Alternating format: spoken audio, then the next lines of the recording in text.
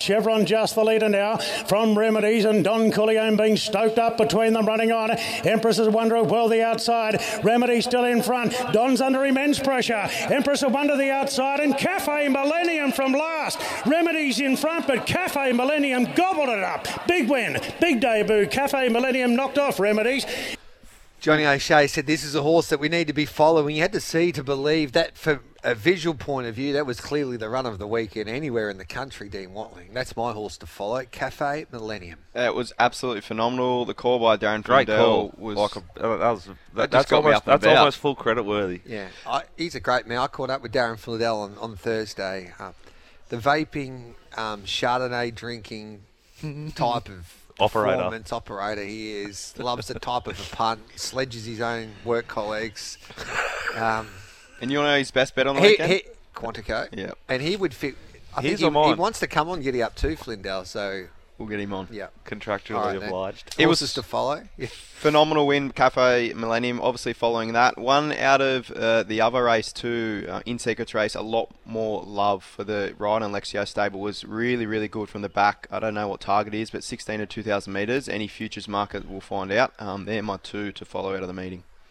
I thought Fangirl's run was enormous, and she did the same thing last prep and didn't get it right, but she ran into some pretty heavy tracks. I think if we get a bit more luck with weather, she's ready for a big preparation. Fangirl. Jules, horses to follow? Yeah, up in Sydney, I thought Hinge was outstanding. It can take a position. It just has to avoid Animo, and it can win plenty of races.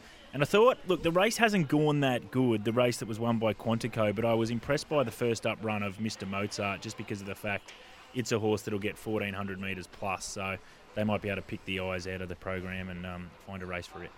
Are we sacking any horses over the weekend? Well, plenty. I'd sack Charms. I'd sack Charmstone this prep. Okay. Yeah, if they try and push on. Yeah, that was concerning. I think She Dances probably comes to the end of the prep. So it's done a good job on its last three. But probably got found out on Saturday.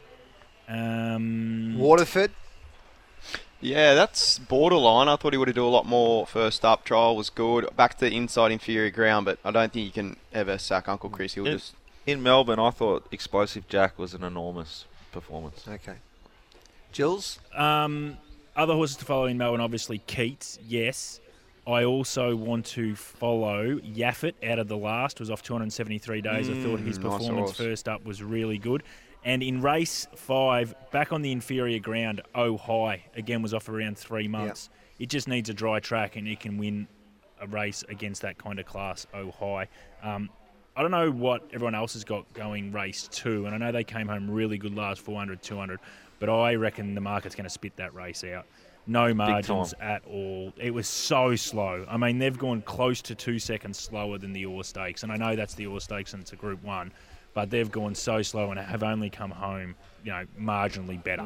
I would completely agree. But that doesn't suit a horse like Pericles then, so you can't sack him off that, can you? No, but here's my point, though. Everyone's going to want to be with Pericles now because they're like, oh, he was wide and we had no luck. So you're taking a premium price about these kind of horses that sort of, to the eye, everyone goes, well, it's come back really well, had no luck, it was a flashing light. But I just think the race was really ordinary. So soon see, maybe other people have got it going a bit better than that, but I'm happy to take that race right on going forward.